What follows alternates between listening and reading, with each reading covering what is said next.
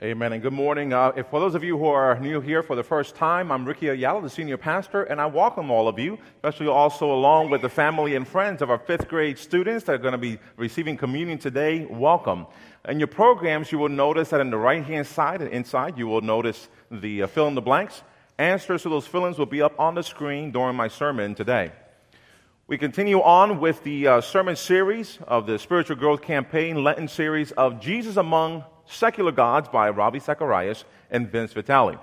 Now, today we actually concluded this series, but the past few weeks we have brought about some isms that this culture and on a modern world have taken on. For example, atheism, scientism, pluralism, relativism, humanism, and last week we talked about hedonism. Now, as we conclude this series, I want to share that when we began this series, we spoke about how we should be intentional about having conversations with people, but in doing so in a gentle and respectful way. So today, one of the focuses is that conversations that count. And so we're going to end this series this way. And so conversations that count, why is that so important? Well, the authors of this study say that a lot of Christians want to honor Jesus' final wishes by sharing the news and sharing the gospel of Jesus with others. However, they find it so intimidating or even where to start the conversation. An excellent place to start is by taking conversation seriously as a spiritual discipline and as a key aspect of Christian discipleship. And like Jesus, we need to spend more time conversing about meaningful topics, especially about spiritual ones. So again, we're going to be dealing with a story that involves Jesus in the Bible and speaking about with someone else. And we're going to get into that for a moment, but let me take a time to pray before the message. And God, we're thankful that you allow us to come to this place and this beautiful day you've given us, the opportunity of coming and worshiping you. And now in this service, we want to take a moment to be attentive to your message and how it can be applied in our lives. Let it be practical and related to everyone here so they can understand how important it is to even have conversations that count. In Jesus' name we pray. Amen. So as we're going to go into that story, I'm going to invite you to please open up your Bible to the book of John in chapter 4. I know that your programs say verses 4 through 42. I'm not going to take all that time to read all of it. I'm just going to break it up a little bit. So if you have your Bibles, please open that up. If you have your smart app or the smartphone, there is a YouVersion app. You can go into events and select New Hanover UMC for the scripture references as well as study notes. So the Bible says this, and this is Jesus going from one town to another. On verse 4, we catch it there. He says he had to go through Samaria on the way. Eventually, he came to the Samaritan village of Sychar near the field that Jacob gave to his son Joseph. Now, Jacob's well was there, and Jesus, tired from the long walk, sat wearily beside the well about noontime. Soon a Samaritan woman came to draw water, and Jesus said to her, "Please give me a drink." He was alone at the time because the disciples had gone into the village to buy some food. The woman was surprised, for Jews refused to have anything to do with Samaritans. Let's pause there for a moment. The first point I want to share with you is that we should always look for people who others want to avoid. We should always look for people who others want to avoid. Here, Jesus as he was traveling, and of course, the Bible is saying that he was tired, he initiated a conversation with someone that the Jews normally would not have conversations with. But he broke that barrier. He went about and initiated that conversation by even just requesting something. And what did he request? Please give me something to drink. Having that conversation with people, sometimes you need a starting point. And we have to break away from all the cultural and the social barriers that face us in our days. Maybe someone doesn't look like us, so therefore we're not going to have that conversation. Maybe someone dresses differently than us, so we're not going to approach them to have a conversation.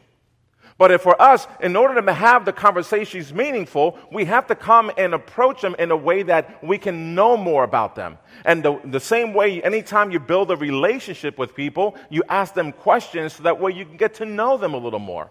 Jesus wasn't worried about everything else. He was wanting, and we're going to hear about this, continuing on with the story, how he wanted to make a difference in that woman's life.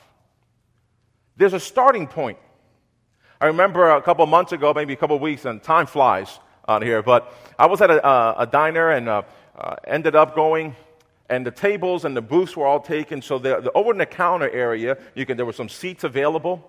And my wife, was with, so she sat down in one seat. I sat down. There was an empty seat, and there was a gentleman. Here goes in that corner. There was a gentleman all by himself. They have a lot of conversations. The griddle is going off. People talking here and there. But this gentleman was quiet, just eating his food, having no conversation. You know what? When I sat down, it kind of reminded me when you were in school. Maybe you went through this, or maybe you know of other people or witnessed this. That there were people sitting by themselves on the tables, not bothering anybody. I remember in my own self that when I was in Reading, my family moved around so much that I went to 3 different junior high schools. I went to Southern Junior High. By that time it was junior high. Now I think they call them middle schools. Southern Junior High, Southwest, and Northwest. The only one I didn't hit was Northeast. But what happens, the reason why I share that is because I remembered having to get to learn other people again, know what they are, know my schedule. But I would normally sit down by myself because I didn't really, know anyone. And so I see this gentleman here, and the food comes after we've ordered. The food comes, and I'm about to pray for the food. And just something, I don't know, just inside of me was like, ask something for this gentleman. He's quiet there. He's finishing up. And I said, sir, I don't want to bother you so much, but I'm about to say grace for the meal. Is there something that I can pray for you? And there was like a silence. He stood up. He put his hand on my shoulder. He says, young man, my wife is in Einstein Hospital, and we don't know how long she's going to live. And it's not that every time I'm going to say grace for a meal at a restaurant, I'm going to ask that question. It just happened to be at that very moment, I was like, what should I do? What should I say? But inside I was like, say something. And sometimes we're stuck there. As Christians, we don't even know. We're intimidated in understanding what we can say, how to say it. And so therefore, because of our fear, we end up not even saying anything at times. So I prayed for the gentleman, I prayed for the doctor, the nurses, everything else that was going on, and of course, his wife. Don't know the person's name, but that very moment, it was just that conversation starter that I thought it was going to be a little long, but he just stood up, and I could feel the hurt even as he touched my shoulder with his hand. Sometimes we're so fearful of even having a conversation, especially, again, if someone looks different than you. Maybe they talk a little different, or they look a little different, they dress a little different, but we have to understand the same way that Jesus broke that barrier of, no, I'm just going to go. He didn't worry about anyone else. Let's continue on with the later part of verse 9. She said to Jesus, you are a Jew and I'm a Samaritan woman. Why are you asking me for a drink? Jesus replied, if you only knew the gift God has for you and who you are speaking to, you would ask me and I would give you living water. But sir, you don't have a rope or a bucket, she said, and this well is very deep. Where do you get this living water? And besides, do you think you're greater than our ancestor Jacob, who gave us this well? How can you offer better water than he and his sons and his animals enjoyed? Jesus replied, anyone who drinks this water will soon become thirsty again. But those who drink the water I give will never be thirsty again. It becomes a fresh bubbling spring within them, giving them eternal life. Please, sir, the woman said, give me this water, then I'll never be thirsty again, and I won't have to come here to get water. I think she was tired of going back to the well. Just thinking. Go and get your husband, Jesus said. Jesus told her. I don't have a husband, the woman replied. Jesus said, you're right. You don't have a husband. You have had 5 husbands, and you aren't even married to the man you're living with. You're certainly spoken the truth. Sir, the woman said, you must be a prophet. So tell me, why is it that you Jews insist that Jerusalem is the only place of worship, while we Samaritans claim it is here at Mount Gerizim, where our ancestors worshipped? Jesus replied, "Believe me, dear woman, the time is coming when it will no longer matter whether you worship the Father on this mountain or in Jerusalem." And I'm so grateful because we're worshiping God at New Hanover in Gilbertsville. Amen? Amen. You Samaritans know very little about the one you worship, while we Jews know all about him, for salvation has come through the Jews. But the time is coming, indeed it is here now, when true worshipers will worship the Father in spirit and in truth. The Father is looking for those who will worship him that way. For God is spirit, so those who worship him must worship him in spirit and in truth. Then the woman said, "I know the Messiah is coming, the one who is called Christ. When he comes, he will explain everything to us." And Jesus said to her, "I am the Messiah." Just then the disciples came back. They were shocked to find him talking to a woman, but none of them had the nerve to ask, "What do you want with her?" or "Why are you talking to her?" Let me pause there. Second point I want to share is that always look for opportunities to hear their story. You see, Jesus initiated the conversation when he said, "Please give me a drink." And then as he continued to having the conversation, "Look, if the water that you're going to drink out of me, that I can give, it's like the spring or the bubbly spring is not going, you're not going to thirst again." So when she started asking, "But the God that you know and the God that we serve, here's this mountain, here's in Jerusalem," it was more that back and forth. And in our days, when we have conversations, it's almost like that. You believe something, and you share that belief, and another individual believes something, and they share the belief. It may contradict each other, but the same way that Jesus is talking to the woman here, his goal is for us to build relationships with people. It's not necessarily of being a right or wrong. There's a theological stance, and there's also a relational stance in people that even though we don't believe in the same thing, to make sure that we build relationships with them, because later on you're going to see how the journey of someone's spiritual life can be impacted just by trusting a Christian. So we have to look for opportunities to hear their story. But not only their story, we have to look for opportunities that we share our story, because our own journey is a little different. My journey has been certainly different than your journey, but you're here, we're all gathered together. And whatever journey you've gone through, to be able to reflect back how God has been there throughout this process, throughout your life. Jesus didn't care what the disciples thought about him. Remember, the disciples came back after being out of town and buying food. They were saying, it's like, "What is he doing with this woman? What does he want with her?" Jesus didn't care what the disciples were thinking, what the disciples were going to say. And sometimes, in order for us to build relationships with people, we sometimes can't care of what other people are thinking. "Oh, what's he doing over here? What's he doing over there? Why is he talking? Why is she talking to that person?" Jesus didn't care what the disciples thought. He didn't care what the Jews would think. He didn't care what other Samaritans would think. He was caring about the relationship that woman was going to have. And that was to find Christ in her, having that relationship with God. That's what Jesus wanted. Jesus spoke to this woman's needs for security and significance. He invited her to come as she was to God. He could satisfy the longings of her heart. Let's go to verse 28, ladies and gentlemen. The woman left her water jar beside the well and ran back to the village, telling everyone, "Come and see a man who told me everything I ever did. Could he possibly be the Messiah?" So the people came streaming from the village to see him. I'm going to drop down, verse 39. Many Samaritans from the village believed in Jesus because the woman had said, "He told me everything I ever did."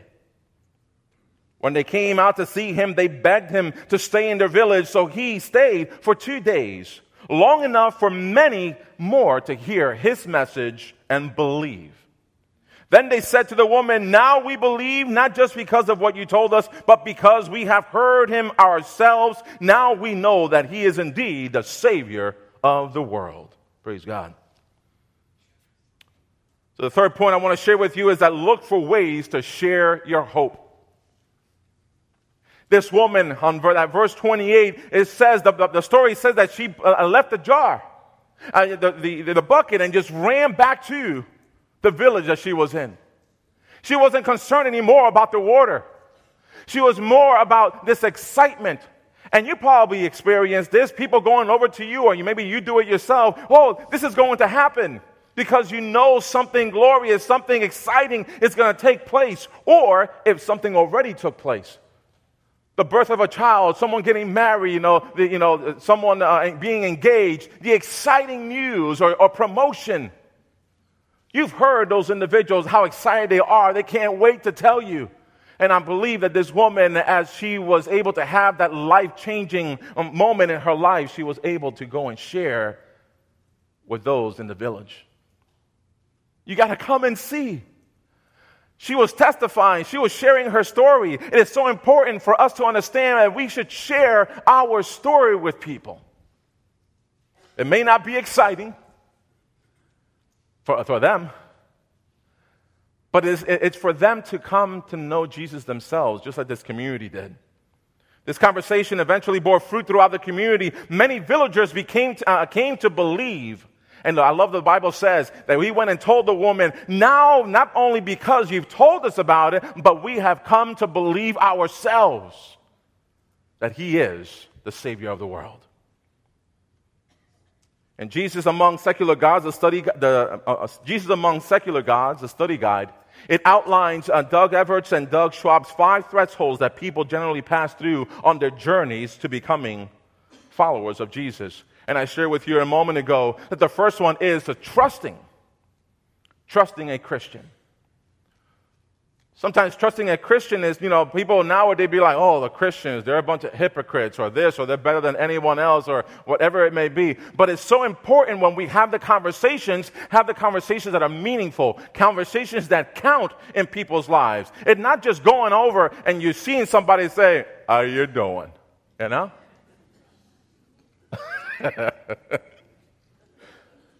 How are you?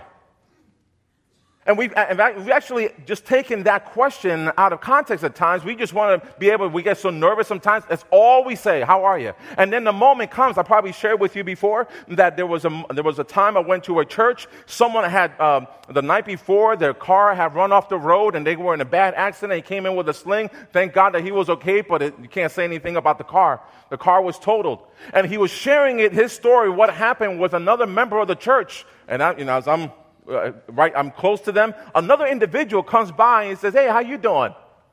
And then he says, oh, well, and he's about to go into the story of what happened the night before, and the gentleman that just asked that question said, oh, that's good, and kept on going. It's not meaningful.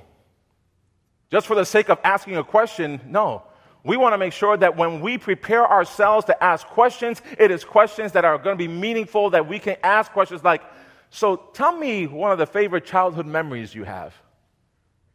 You see, hopefully they're not going to answer with 2 or 3 words. They're really going to think back. When I have premarital counselings with the individuals, I usually say, so tell me how you met. And all of a sudden they see a smile on their face and, oh, we did this or we did that. It's like, it's not just 1 or 2 things. It's not like my son. I'm going to pick on him. He's not here. All right? How was school? So I try to be creative. And I said, tell me the favorite part of your day. Lunch.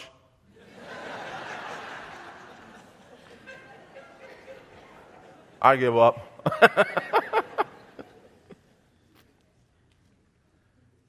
You see, some people need an invitation to Jesus. We can't be afraid, ladies and gentlemen. We can't be intimidated by having a conversation starter. Find ways to have questions. Tell me a little bit about your dreams for your future. Tell me the best qualities of your children, of your spouse. Have them in the moment that they can say, that's my story, and have an opportunity to share. And hopefully allow for you to share too. But some people just need an invitation to Jesus, and sometimes, like us, they're probably going to say, I don't know about this God. Maybe you could even encourage them to do a seeker prayer, saying, God, I heard about this story about, what you've done in that person's life. I don't know if you're real or not. But God, if you are, just show yourself, in ways that I can understand it's only you. You see, what happens is because when you trust a Christian, and then all of a sudden you become curious about Jesus, and then the next step is opening up to change, and then the next step is seeking God, and then finally entering the kingdom. But it starts off by having that trust. Conversations that build relationships are so important in the people in everyone's lives. No matter what age, whether 5th grade or out of school, it's so important to make a difference. Especially the conversations, again. If you're going to have it, make it count. Let us pray. Loving God, we come before your presence and thanking you for allowing us to receive your word today. The example that we can have in Jesus Christ as he broke that barrier. Show us a way that even when people are different or look different or speak different or whatever it may be, that we don't have to be intimidated, but we can find ways to have a conversation, especially a story that are our life story, and we could also hear their story to start building that relationship and having a conversation that truly is meaningful and one that counts. We're so thankful you've taken your time, allowing us another day of life to continue to get to know you. In Jesus' name, amen.